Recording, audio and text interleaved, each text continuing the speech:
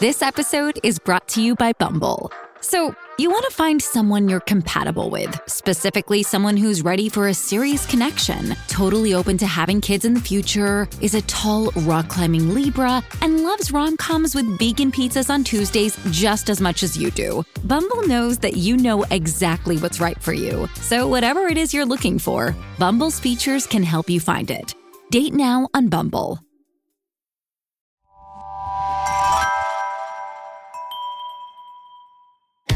I'm Todd Jones, recovering from 30 years as a sports writer. Thanks for joining me as I sit down with some of the best sports writers of our time, who knew the greatest athletes and coaches and experienced firsthand some of the biggest sports moments of the past half century. We'll share stories behind the stories, some we've only told each other. Pull up a seat on PressBox Access. Prolific, thorough, trustworthy, and as Bill Parcells used to call him, relentless. Those are some words I think of when I think about Peter King. Peter's been one of the preeminent reporters covering the NFL for the past 40 years. He has written about, talked about, and analyzed everything about the massive growth of professional football in America. And he's here to talk about that and memorable moments from his distinguished career. Peter, I appreciate you joining us on PressBox Access. I've been really looking forward to this conversation. Well, thanks, Todd. It's good to be with you. And I think one of the things that's fun about events like this is that because we are so often prisoners of the moment, we don't often sit back and think about our lives and our jobs. And I enjoy doing that. So I'm happy you asked. Great. The Dean of NFL Reporters, do you have marked on your car when you drive around? I mean, a sign you carry? I have no idea what that means, but it's. I think it means you're old, Peter. Yeah, it's nice to think that. I mean, this season, 2023 will be the 40th season I've covered the NFL, and wow. So that's when you think that the NFL's been alive for 104. I've covered more than a third of them. So it's kind of interesting to sit back and realize we don't usually do that, as I said. So it's cool to give that some thought. Yeah, it's like you're an historian, right? I mean, think about it. 1/3 of the history of the league, you could just go up in Pro Football Hall of Fame and just greet people. Yeah, I know a lot of those guys too. So that's a cool thing too. Because when I was a kid, I was like anybody else. I love sports. So many, not anybody, but so many other people. I love sports, and I just wanted to be involved with sports. And so it's kind of cool that I've been able to have a finger on the pulse of the sport that's really become America's game over the years. And so it's been good to be able to follow it, the good and the bad, over the last 4 decades. Well, you've certainly chronicled the absolute growth of the passion that people have for the NFL. You've done it on so many different platforms, now with NBC Sports, obviously, 29 years at SI, TV, radio, podcasts, a decade at a couple newspapers, member of the voting panel for the Hall of Fame since 92. But you mentioned your childhood, and this really is a long way since you and a friend used to write a newspaper as kids, right? In Enfield, Connecticut? I'm really fortunate, probably a lot more fortunate than anybody who's listening to me, because when I was in 5th grade, I knew exactly what I wanted to do with my life. And so I was so fortunate because I started working at it when I was 10, 11, 12 years old. I loved reading newspapers. My dad was a huge newspaper reader. I grew up halfway between Boston and New York. And when I was in high school, in fact, in Enfield, Connecticut, I remember going to get the Boston Sunday Globe every week and sitting down and inhaling Peter Gammon's notes columns, because I was a huge baseball fan at the time. And he was just starting out. And I said, how incredible is this? That this guy gets one full newspaper page every week. to just empty his notebook and to write about baseball.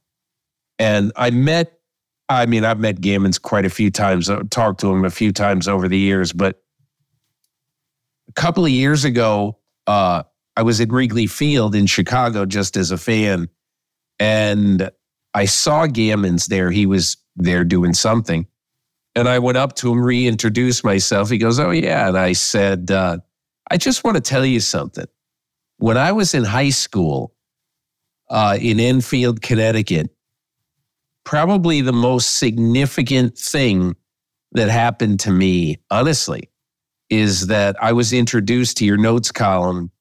I read it every week, and I said, that's really what I want to do in whatever business I do." I wasn't even sure I was going to be a sports writer. When I went to Ohio University, I didn't write sports at all. I mean, I covered the women's softball team as a freshman when I was a freshman for the school paper, but then sophomore, junior, and senior years, I never wrote one word about sports. Mm-hmm. So I thought that I was going to be I said, you know, it'd be a cool job. I'd love to cover the State House for the Columbus Dispatch.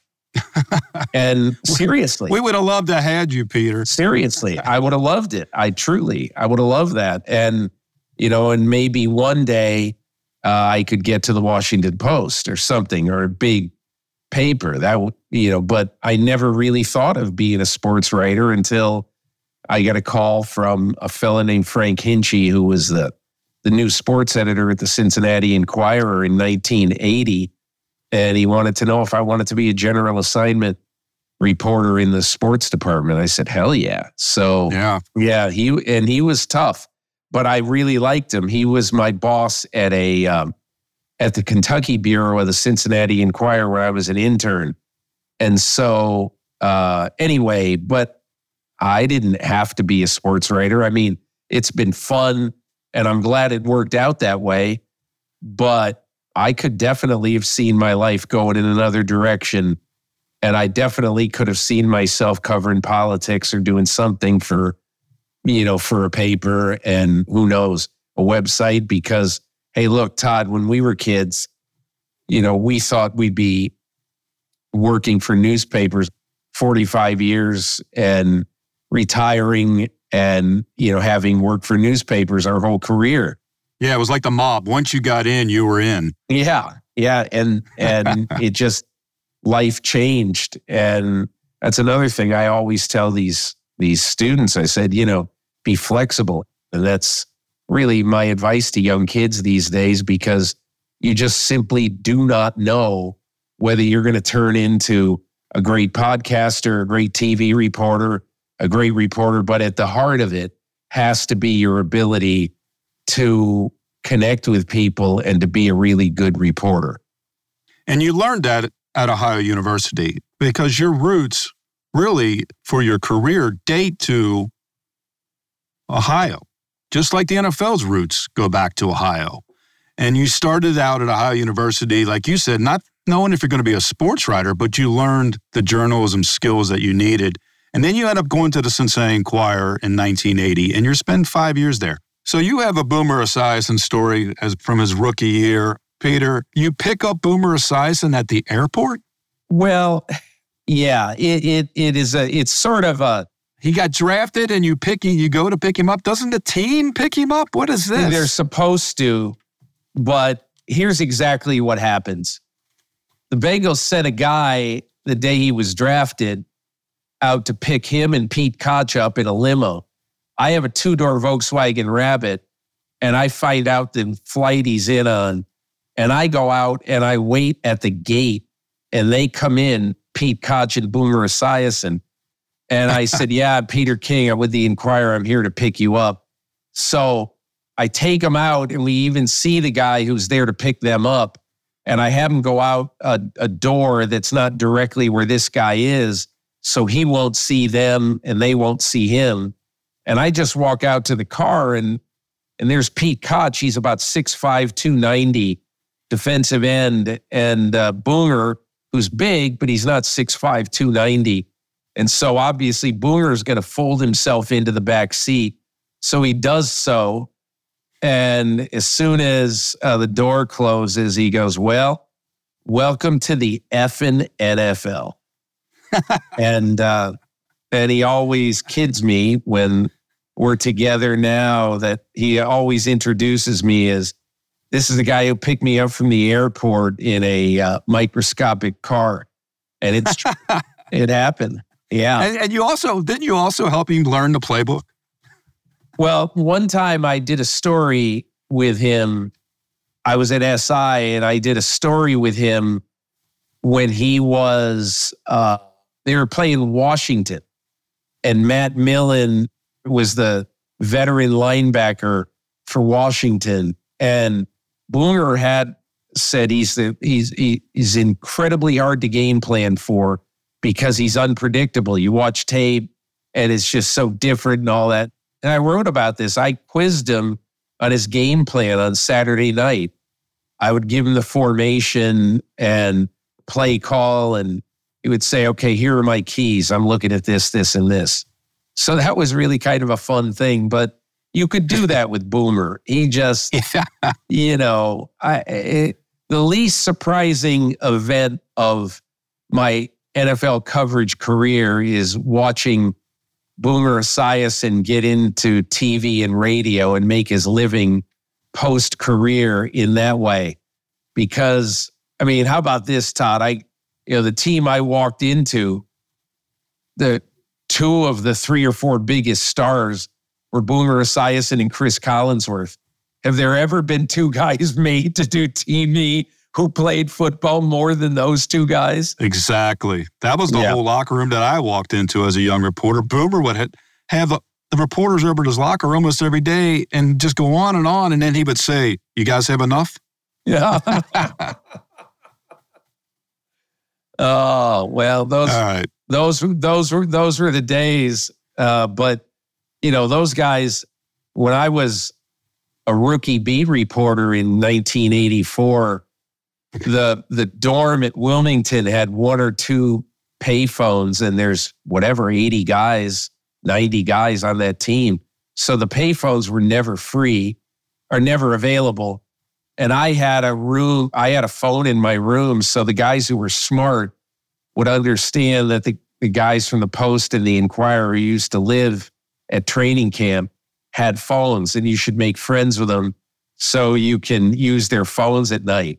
So Boomer and Collinsworth, they built up a pretty good phone bill on the good graces of the Cincinnati Inquirer.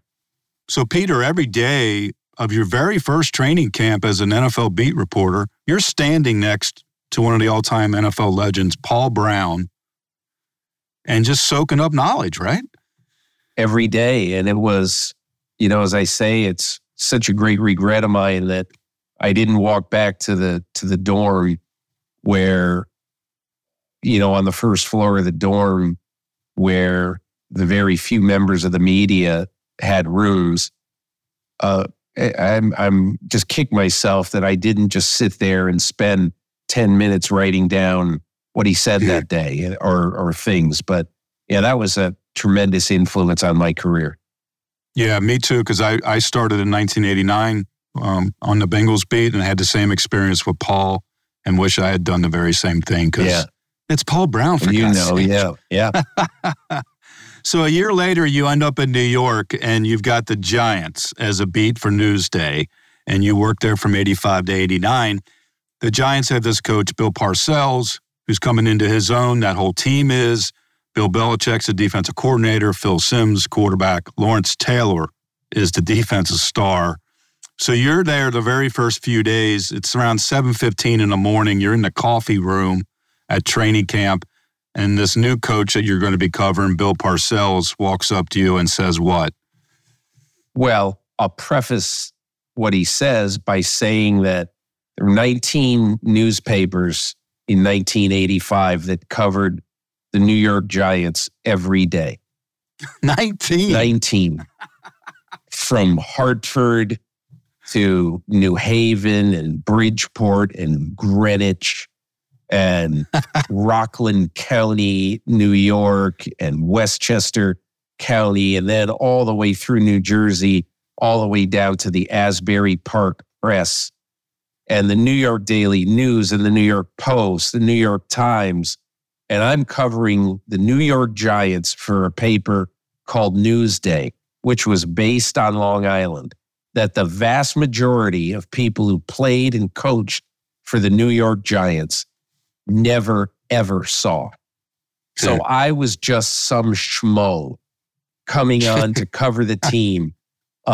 Somebody who basically was, they chewed through these beat people all the time. And so I show up, and I had asked my wife, who was tremendous, was just really good about this. I said, look, what I would like to do in my first training camp is I'd like to get a room up near Pace University in Westchester County, New York, Pleasantville, New York. I'd like to just get a room for the summer. And I just want to get up at 6:30 in the morning, go over to camp, sit in the media room, be the first one there, and then be the last one to leave. And I just want people to be able to see me and get to know me.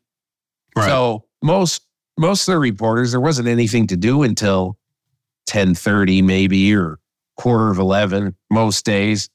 And so they wouldn't come in. They weren't coming in until later. But I was there every morning by 7:15, and there was a common coffee room where there were coffee, donuts, and all the newspapers. And you could go in there and get coffee, but then you had to go back to the press room and sit there and wait for the day's activities. And after 2 or 3 days, I had introduced myself to Parcells the first day. But then like the third or fourth day, I'm getting coffee and I say, hey, Bill, how you doing? And he goes, who the bleep are you? And like, I said, well, I introduced myself. I'm Peter King. He goes, yeah, what in the world are you doing here? I said, Bill, there's 19 papers that cover this team. I'm determined to make an impact and to be good. And so I just want to get to know everybody as best I can. And even just this little interaction right here, it's something that hopefully, I can build some relationship with you. Mm-hmm. So he just shook his head and walked out of the room. But that is how I treated that, especially that first year. And so, yeah, I worked pretty hard at it. Well, he gave you the nickname Relentless. Yeah, he did. But I worked pretty hard at it, and we had our moments. But one thing he did really appreciate was work. And he used to tell me, I covered the team for 4 years. And at one point he told me, hey, listen, if you ever really need something, meet me in my parking space at 5:45 in the morning, thinking that, he'll never do that. But I did it 5 or 6 times. And one time he asked me to come up to his office, and we sat in his office for 45 minutes just talking. And one thing about Parcells that I thought was really interesting is that he understood and he knew how important, at least in those days, people who covered the team were. And every Thursday night, he would have this session at about 6 o'clock. I remember I used to tell my wife, hey, on Thursdays, I'm probably not going to be home till 7:30 or 8 because Parcells comes down and he sits in the room and he'll stay as long as anybody wants and answer any questions you want, as long as it was totally off the record. Can't imagine that today. Yeah, it just wouldn't happen. In fact, there is a coach in the NFL who's young, who asked me recently, who just got the job recently, and who asked me, you have any advice for me? And I told him the story of Parcells, and he said, wow, that's interesting. And he didn't do it. Yeah, right. But I just think sometimes, and everybody said, well, how can that benefit a coach? Well, very simple. In those days, there were 2 running backs on the team. Joe Morris and George Adams. And Joe Morris had a huge year in 1985, but the Giants drafted George Adams and they wanted it to be a job share. And Morris was very pissy about it. Mm-hmm. But anyway, so we would say, why would you do this? And he would tell us basically all of the facts as he saw them with the two running backs and the fact that it's very hard in the physical world of running the football in the NFL. Joe Morris was 5'9", and it was going to be very hard for them to ensure that he could stay healthy the whole time. And George Adams was a bigger guy. He's Jamal Adams' dad, and they're built very much like each other. Big, bruising, very physical guys. And so you get to know that, so that then when you're sitting down to write about Morris being all ticked off, instead of saying, oh, he has every right to be ticked off, at least you have the other side of the story that you want, context, why it's happening. You might agree, you might not agree, but whatever, at least you understand why things like that are happening. So were these meetings on Thursday night, were they off the record? All off the record. All off the record. And one of the guys who was one of the beat guys, he banned, Bill Parcells banned this guy from the meetings after he saw too much in the paper that he felt that this guy had written that was off the record. So he said, I'll do it, but I'm not going to do it with this guy in the room. So you could build trust by keeping off the record. Yeah, but also there were many times where I remember several of us would wait, and after a press conference would say to Bill, hey, Bill, I know this is all, you talked about this a couple of weeks ago, but this is now an issue we gotta write about it. And he would understand. He would understand. But it also was funny because at one time, the Giants at the time were kind of a rising team. And Newsday asked me to write about Parcells, the Jersey guy, because he was born and raised, a few long spirals from Giant Stadium. So a few, many, but he wasn't very far away, a few miles away.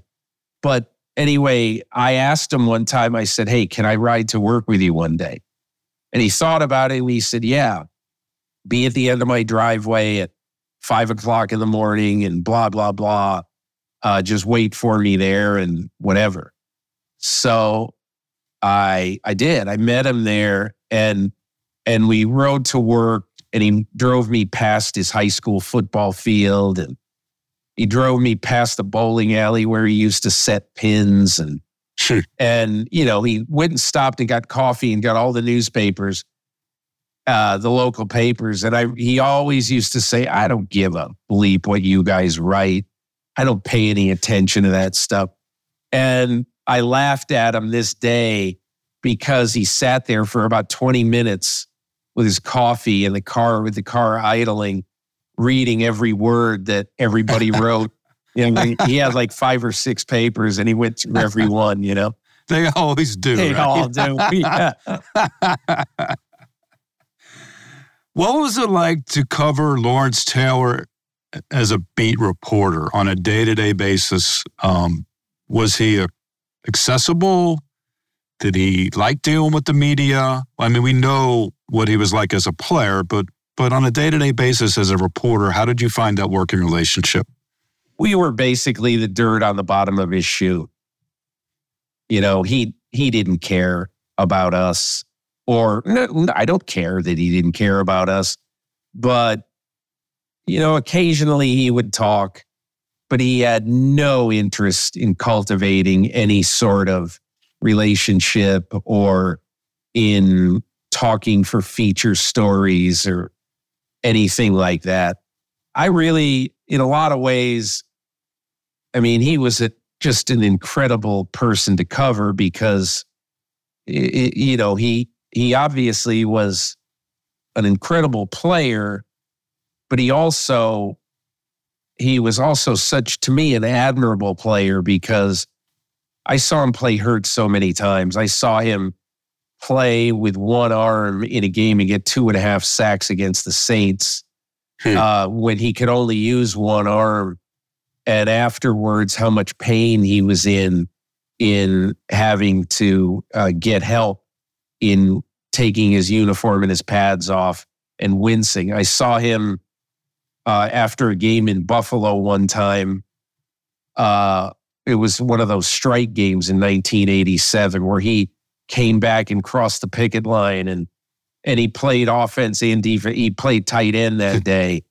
And the Giants still lost the game, but he played his rear end off. He got 7 holding calls on the guy across from him who was a truck driver from Illinois. And he got 7 holding calls against him. And at the end of the game, he had to get separated from the guy because he said he was going to gouge his eyes out. But at the end of that game, he played so hard that Wellington Mara came up to him and hugged him. And I heard what he said to him. He goes, "That's one of the most unforgettable games a Giant has ever played. Thank you."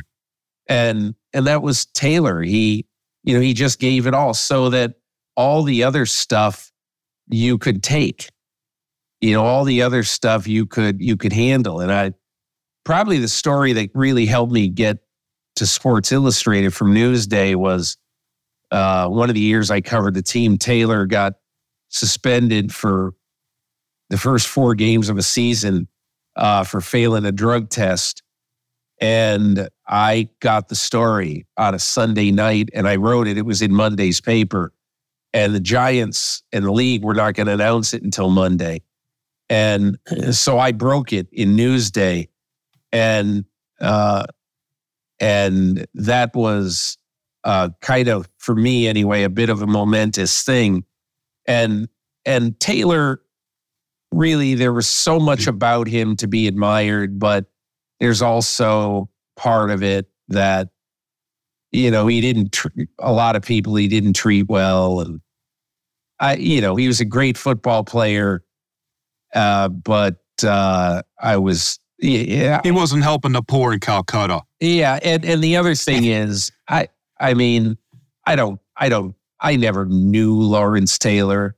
Like, right. I would doubt if I saw him today, he would even remember me, even though I was around him almost every day for 4 years, 4 seasons. But who cares? That doesn't matter. But he was. Yeah, you're not there to make friends. No. No. And so you're there to try to get access, get information, and write it for the fans who want to know what's going on. My father, hey, look, when I was a kid in the 60s, growing up in Connecticut, the Giants were my dad's team, so they became my team, And so we would watch every game on Sunday. And when I got this job, man, my father, who unfortunately died after just 1 year I covered the team, my father was so thrilled. And he goes, "Oh my God, you get to be around these guys. You get to do all this." Yeah. And I just said, "Hey, Dad, I said, those days are over. Like, I don't go in the press box and say, man, I hope the Giants win today. I go into the press box and say, man, I hope I write the best story of anybody sitting here. And I hope I break some news today." I said, that's what this life is about. It's not about cheering for your team. Right. And isn't it funny that, a lot of people really think that way. And I think one of the reasons, Todd, they think that way is that they hear people on the radio and TV basically, and I guess some people who are columnists, I don't know, but they hear these people saying, "Oh my God, we're playing awful," or, and all this stuff. And I don't know, that was never my thing, Yeah, we weren't we guys. Yeah. Yeah. Knock that fire down, 19. Copy, Captain. Let's move. ABC Thursdays. Firefighters, we're family. Station 19 is back for its final and hottest season yet. The subject has explosive chemicals. Get down! With fiery romances. You're the love of my life. And Andy is finally in charge. I'm going to be the best damn captain the station has ever seen. Station 19. All new Thursdays, 10/9 Central on ABC and stream on Hulu. Well, you break that story on Taylor, the cocaine abuse, and like you said, Sports Illustrated seemed to take notice. And Mark Mulboy reaches out to you. You're 31 years old, 1989, and Sports Illustrated brings you aboard, and they want you to do what you were doing. And that was, you were doing these notes, Sunday notes. You were covering the league at a time, and a lot of people weren't really covering the entire league. Yeah. How do you think that helped you transition into the next phase of your career? Well, you're right. There weren't a lot of people who were doing that at the time. John Clayton was doing it. He might have still been in Pittsburgh, or he maybe was in Seattle by then, or Tacoma. Gary Myers was doing it in Dallas, and then later at the Daily News. And, there were other people. As a matter of fact, Adam Schefter, I think, did it in Denver too at the time when he was covering the Broncos. But there weren't a lot of people who were writing notes columns, particularly year round. And I started doing it at Newsday. And so it was one of those things that I just loved. It was really my cup of tea because it was a lot. I kind of modeled myself and tried to be like Gammons and tried to get to know a lot of people in the league who just by covering the Giants, I wouldn't know. So, it was really good training for what was to come at Sports Illustrated. So how did you do that? I sound like my children when they say, how did you do your job back then, Dad? No internet, no cell phones. There's just a good old-fashioned landline telephone. How did you do your job in those days? Well, the one thing I remember telling people at Newsday was, if I'm going to do this job and really get to be good at covering the NFL per se, I got to get to know a lot of people around the NFL. So I remember, 86 or 87, 80, I forget, one of those years, I went to 49ers training camp for 3 days. And I spent 45 minutes one day with Montana, spent time with Ronnie Lott. And so, you get to know a lot of people if you just simply show up. Because, Todd, as you know, in 1988, it's different than 2023. If a newspaper shows up at 49ers training camp in 2023, well, okay, good. You get to go to the press conferences, and maybe afterwards you can get one sidebar question with Kyle Shanahan. But it's just not the same as it was. And really, I grew up, honestly, in the golden age of covering the NFL, absolute golden age, because if you just showed up, I went to Steelers training camp when I was in Cincinnati. That 1 year I was there, and it was unbelievable to go to Steelers training camp and went and sat in Mike Webster's room for an hour between 2-a-day practices and interviewed him. But anyway, I think that just leads me to say that all of the people who really want to cover the NFL these days, I feel bad for them because it's very hard to do it kind of using the base like we used to do it, because you were able to get to know people on every team. And especially in 1989, when I went to SI, remember, if SI and ESPN showed up the same day, both of them got treated very well. It wasn't like now where TVs get all the advantage and SI, doesn't get nearly the advantage it got 30 years ago. I remember showing up it was either 90 or 91 to cover a Cowboys game for SI, and Michael Irvin saw me and he goes, "Hey, we're in a Sports Illustrated game this week." Yeah. And so he recognized it. Yeah. That does not happen now. Well, you said showing up. It's like Seinfeld said, half of life is just showing up. It is. But you have to have the dedication to show up, but you also have the dedication to, as our friend Jeff Hobson says, make a call. Yeah. Pick up the phone. Yeah. And I would love to have seen your Rolodex back in those days, because didn't you like to call like 5 people a week that you had never spoken to? That was my big thing. every week that I wrote the notes column when I was at Newsday, I wanted to talk to multiple people. I forget whether it was 5. I'm sure many weeks it was. But I remember one week, the 46 defense, I spent probably 46 minutes on the phone with Buddy Ryan, who I'd never met before. And the lead of my Sunday notes column was on Buddy Ryan and how did he invent this defense and what was the key to it and all that stuff.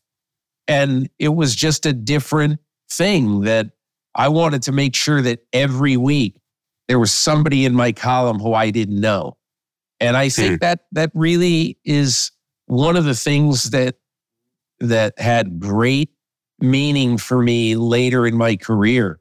I remember early in my TV years, there's a rising star in the NFL office named Roger Goodell. And I got to know him. And every Saturday, I think starting in about 2001, if I'm not mistaken, maybe 2000, I was doing the Sunday morning CNN football show. And CNN used to have a Sunday preview football show every week. And so every Saturday, I'd call Roger Goodell. I knew he was, sitting at the right hand of Paul Tagliabue and was knowing what was going on. So you figure out what people are significant and you try to get to them and form relationships. And some of them pan out as big stars, some don't. But, if you don't sort of test the waters, you'll never know. Well, your work throughout those 29 years of Sports Illustrated, showed the type of trust and access you were able to gain. People would talk to you, and this notes column became this thing, this Monday morning quarterback. Yeah. And not only that, but like when you were reporting from games, you would take people to places, take readers to places that they just never got to go. You always seem to find a way to be with somebody after a game, for example. Well, that was the benefit of working for SI, honestly, Todd. And look, part of it was my ability, I think, to do everything in my power to say, I'm going to make sure that I get Jerry Rice alone somewhere for 3, even if it's only 3 questions. I did not want to use the press conference stuff. I just was opposed to that. Unless somebody said something outrageous in a press conference, I very, very rarely use that stuff in what I wrote.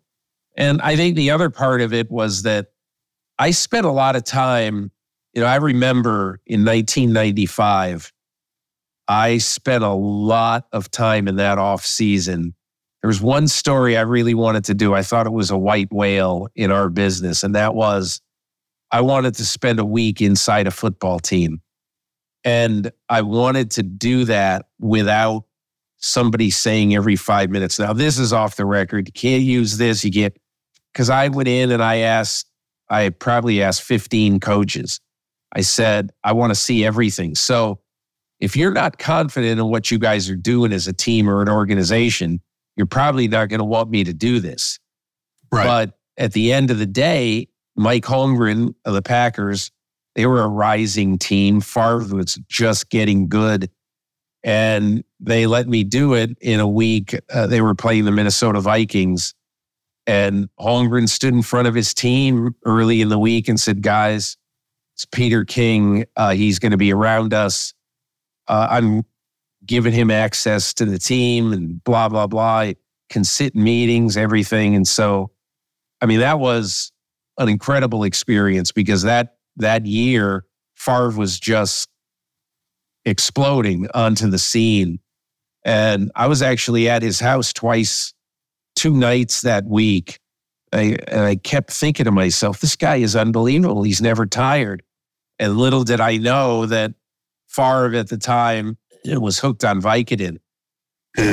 And at the end of the year, he had to go into rehab. So I ended up, one of the great things about doing that story is that at the end of the year, Favre told me the entire story and how it happened. And he told me the night before he was going into rehab. And that's the only thing that anybody heard from him for 6 weeks was my story on Favre going into rehab. Peter, why do you think he told you? Well, because that year, luckily, Holmgren had given me access, and I hung out in Favre's house until all hours, like 2 nights. And, you know, Favre was a really funny guy because I remember this one night we were watching Son of Flubber, the movie on whatever, either HBO. Let me picture this. Wait a minute. You and Brett Favre are sitting there watching Son of Flubber. That's right. That's right. And I fall asleep on the couch and I had a hole in one of my socks. And so then every time Favre would see me after that, they would say, hey, you got the holy socks on today, or, you know, that kind of stuff. But I think, Todd, honestly, I think he picked me because that story was the first. There was a lot of Favre in that story because they beat the Vikings 38-35 that week. And that was the first game I think everybody started to say, wow, Favre is, you know, the way they would talk about Mahomes now. Favre might be the best quarterback in this game, you know, or he has a chance to be. And so I would write about him a lot. And every time I would go in and spend some time doing stuff with the Packers, I'd hang around and be around Favre. So I don't know. I mean, over the years, you really have to weigh the balance of how close you get to a guy. I don't know this now, but you know, I'm sure that with Favre's current troubles, I'm sure that he wishes that I would write some very nice stuff about him based on the fact that I was very close to him for a long time. But obviously, you know, the news is the news, and that's how I always treated it anyway. Right. I think those kind of relationships are important, but you always have to be careful that you don't go too far. How do you balance that? Because, you know, there are times when people will criticize you. Oh, he's too friendly to the league, or he's too friendly to stars like Favre and Brady and Manning. And how did you balance that and know that you were doing the right thing? Or did you ever feel like you crossed the line? You know, I can look back at things with regrets.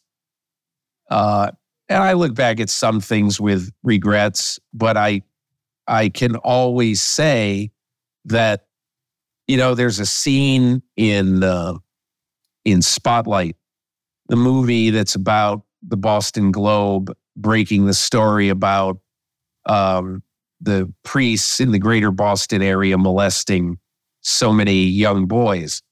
Yeah, great movie. Great movie. And there's a scene late in that movie of the Michael Keaton character, who I think is the city editor at one point, but now he is running the Spotlight team, which is the independent investigative arm at the Boston Globe.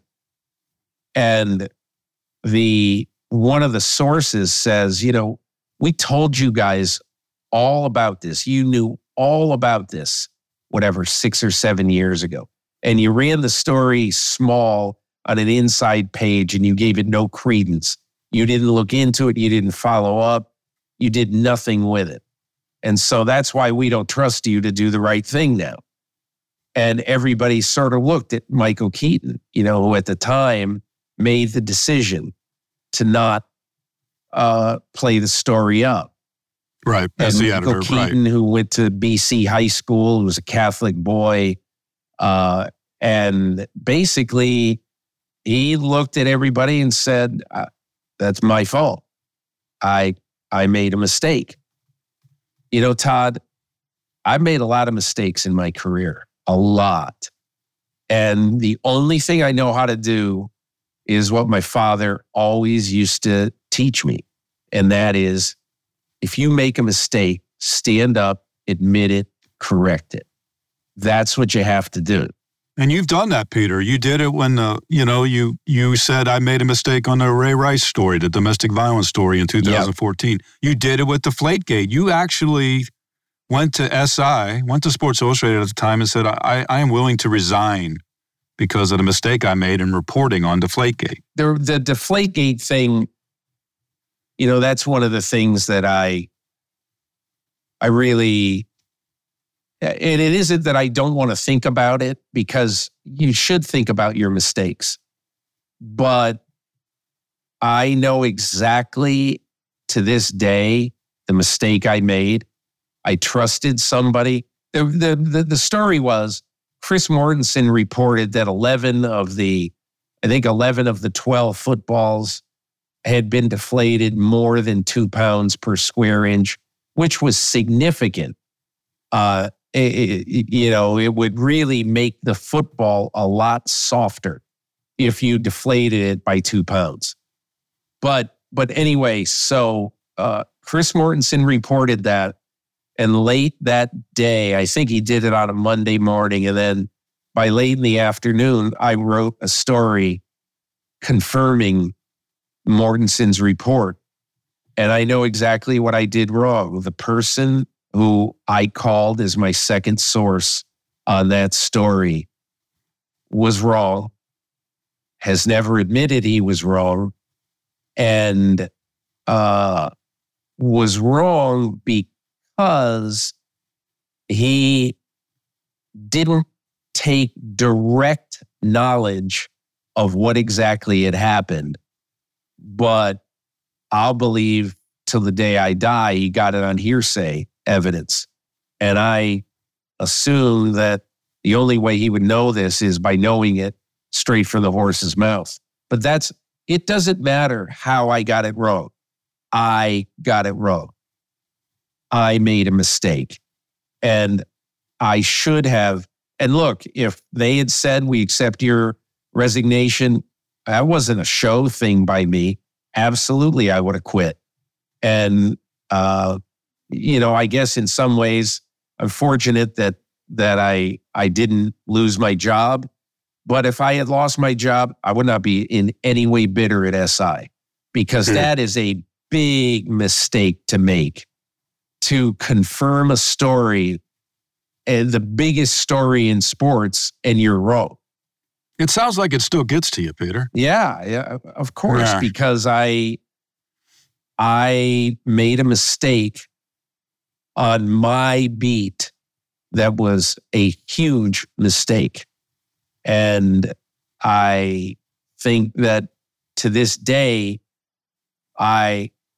it's actually, even though I have tremendous regret over it, in other ways, I'm happy that it happened, because it has made me a lot more thorough, especially about stories of great import, the way that one was.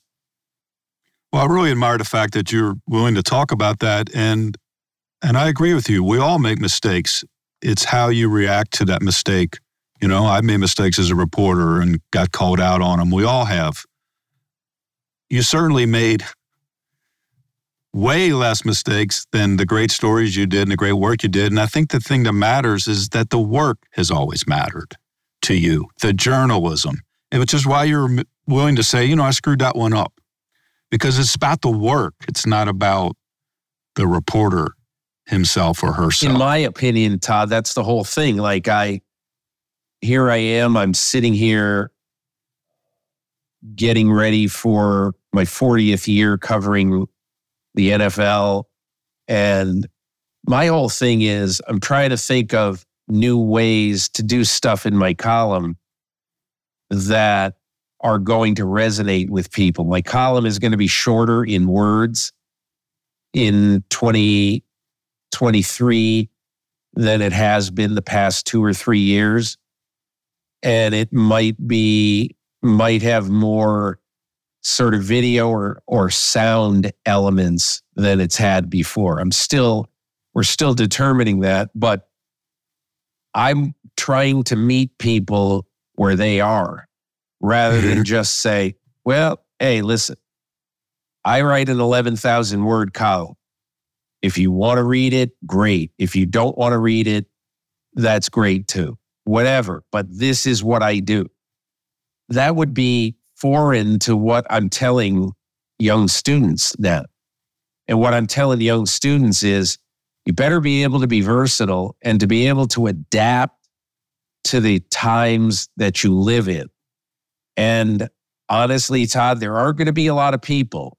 There are going to be some. There are going to be a lot of people, and there won't be many young people who are going to read 11,000 words about the NFL. Right. So why not try something to meet them where they live? Well, you certainly have never been afraid to change and adapt. And I think, in 2013, they took Monday Morning Quarterback and they made it its own website at Sports Illustrated. They still had editorial control, but, it was a thing. It was a separate thing. And you also provided a lot of opportunities for young journalists at that time, which I think is fantastic. Like, you saw the landscape and said, you know what? Things are changing. We've got young, talented people that can come in and help those things change for the better.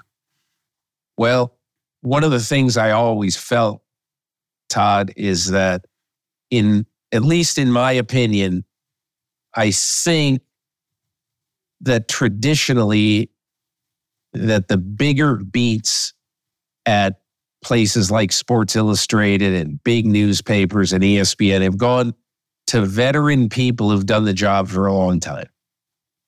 And I thought at SI, they basically gave me in 2013 a salary cap to hire X number of people.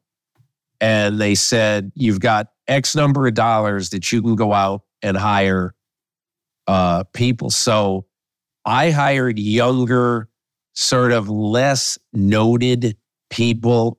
But anyway, my whole point is that I'm not sure that if you hire somebody who's covered the league for 10 years and who's 36 years old and who you have to pay a little bit more to, I'm not sure that they're going to be better than the 26-year-old person who's incredibly hungry, who I said, your future is up to you. And so, Robert. Well, that's who you were, right? At 31, when SI hired you, you were young and hungry, and you had, 5 or 6 years around the NFL? They took a chance on you. They did. And you proved that chance was worth it. Well, I hope so. And look, all these people who we hired, they're all really, I'm just so proud of all of them.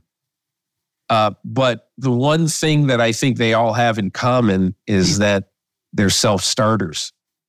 And that is so incredibly important in this job, because in order to distinguish yourself, you can't just wake up in the morning and say, well, got to go cover this press conference. Here we go.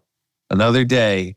You got to say, damn, what am I doing today to be better than the guy who's sitting next to me? Well, that's a spirit you took from Sports Illustrated over to NBC in 2018. It's a spirit that has you on all these different platforms, TV, radio, podcasts, thinking about trying to change your writing. And a spirit that goes back to, I'll close with this, in 1979, you're an intern for the Associated Press. You're in the Netherlands, and you're in Amsterdam like a month. And there's a shipwreck. 3 months. There's a shipwreck. You don't even really speak the language. I don't. You're trying to do your job, and you found a way to go cover that story. That's what it's all about, right, Peter? Look, this is weird because there was no sports involved in this internship. But when I left Ohio University, they have a great program. They give out, I don't know if they still do it, but they gave out 10 foreign internships that, to seniors leaving school. And so I was assigned to Amsterdam. And so this one day, the shipwreck happened in Rotterdam. I bet I was 2 or 3 weeks into the job. And they said, you got to go to Rotterdam and cover this shipwreck. And I didn't, obviously I had to find out where Rotterdam was. I looked on a map. I took the train there. It was maybe 10 o'clock in the morning. And they say, call us by 4 o'clock and you can dictate a story. And I think 44 men died. And I just found a couple of people who I could piece together a couple of quotes from. And, I stayed there for a couple of days covering it. But how invaluable was that? How invaluable was that experience? Getting plopped down into the middle of a country where you don't speak the language and working there for 3 months and going to cover things. And just those are the kind of things that really help in journalism that there's no way I would have ever had the career that I had without those 3 months in a foreign country, knowing nothing about the people or anything about it, and just really getting to understand that reporting is reporting, even if it's hard to find somebody who you can make yourself understood to. Well, you always have that notebook in your back pocket as a young reporter, and you still carry that idea to this day. And I think after all these years of covering the NFL and being on the front lines and being on a helicopter with John Elway or in the limo with Steve Young or behind the scenes with whoever it might be, that's the type of adventuresome curiosity that we need in the business. And I really admire the fact that you're trying to nurture that with young journalists and pass on the torch in a way. I appreciate it, Todd. Thanks a lot. It's been fun to talk to you and to relive some of those days. Well, you said you hope your professional tombstone says he was fair, and you've been very fair and generous with us, with your time and your stories. And Peter, I really appreciate this. It's been a lot of fun. Thanks, Todd. Have a great time, and good luck to you, and let's stay in touch. Thanks for listening to Press Box Access. You can find us here with a new episode every other Wednesday. If you enjoyed this episode, please be sure to subscribe and follow us on Apple Podcasts or on your favorite podcast app. We'd love for you to review us. 5 stars would be nice. Follow us on social media. Drop us an email at pressboxaccess@gmail.com. And be sure to spread the word. Everyone is welcome here. This has been a production of Evergreen Podcast. A special thank you to executive producers Michael D'Aloia and Gerardo Orlando, producer Bill Huffman, and our audio engineer, Nathan Corson. I'm your host, Todd Jones. It's closing time. Rock on.